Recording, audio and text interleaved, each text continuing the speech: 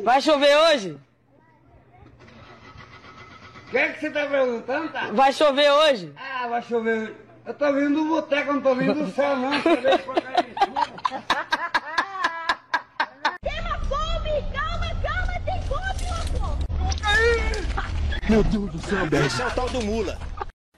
Ei!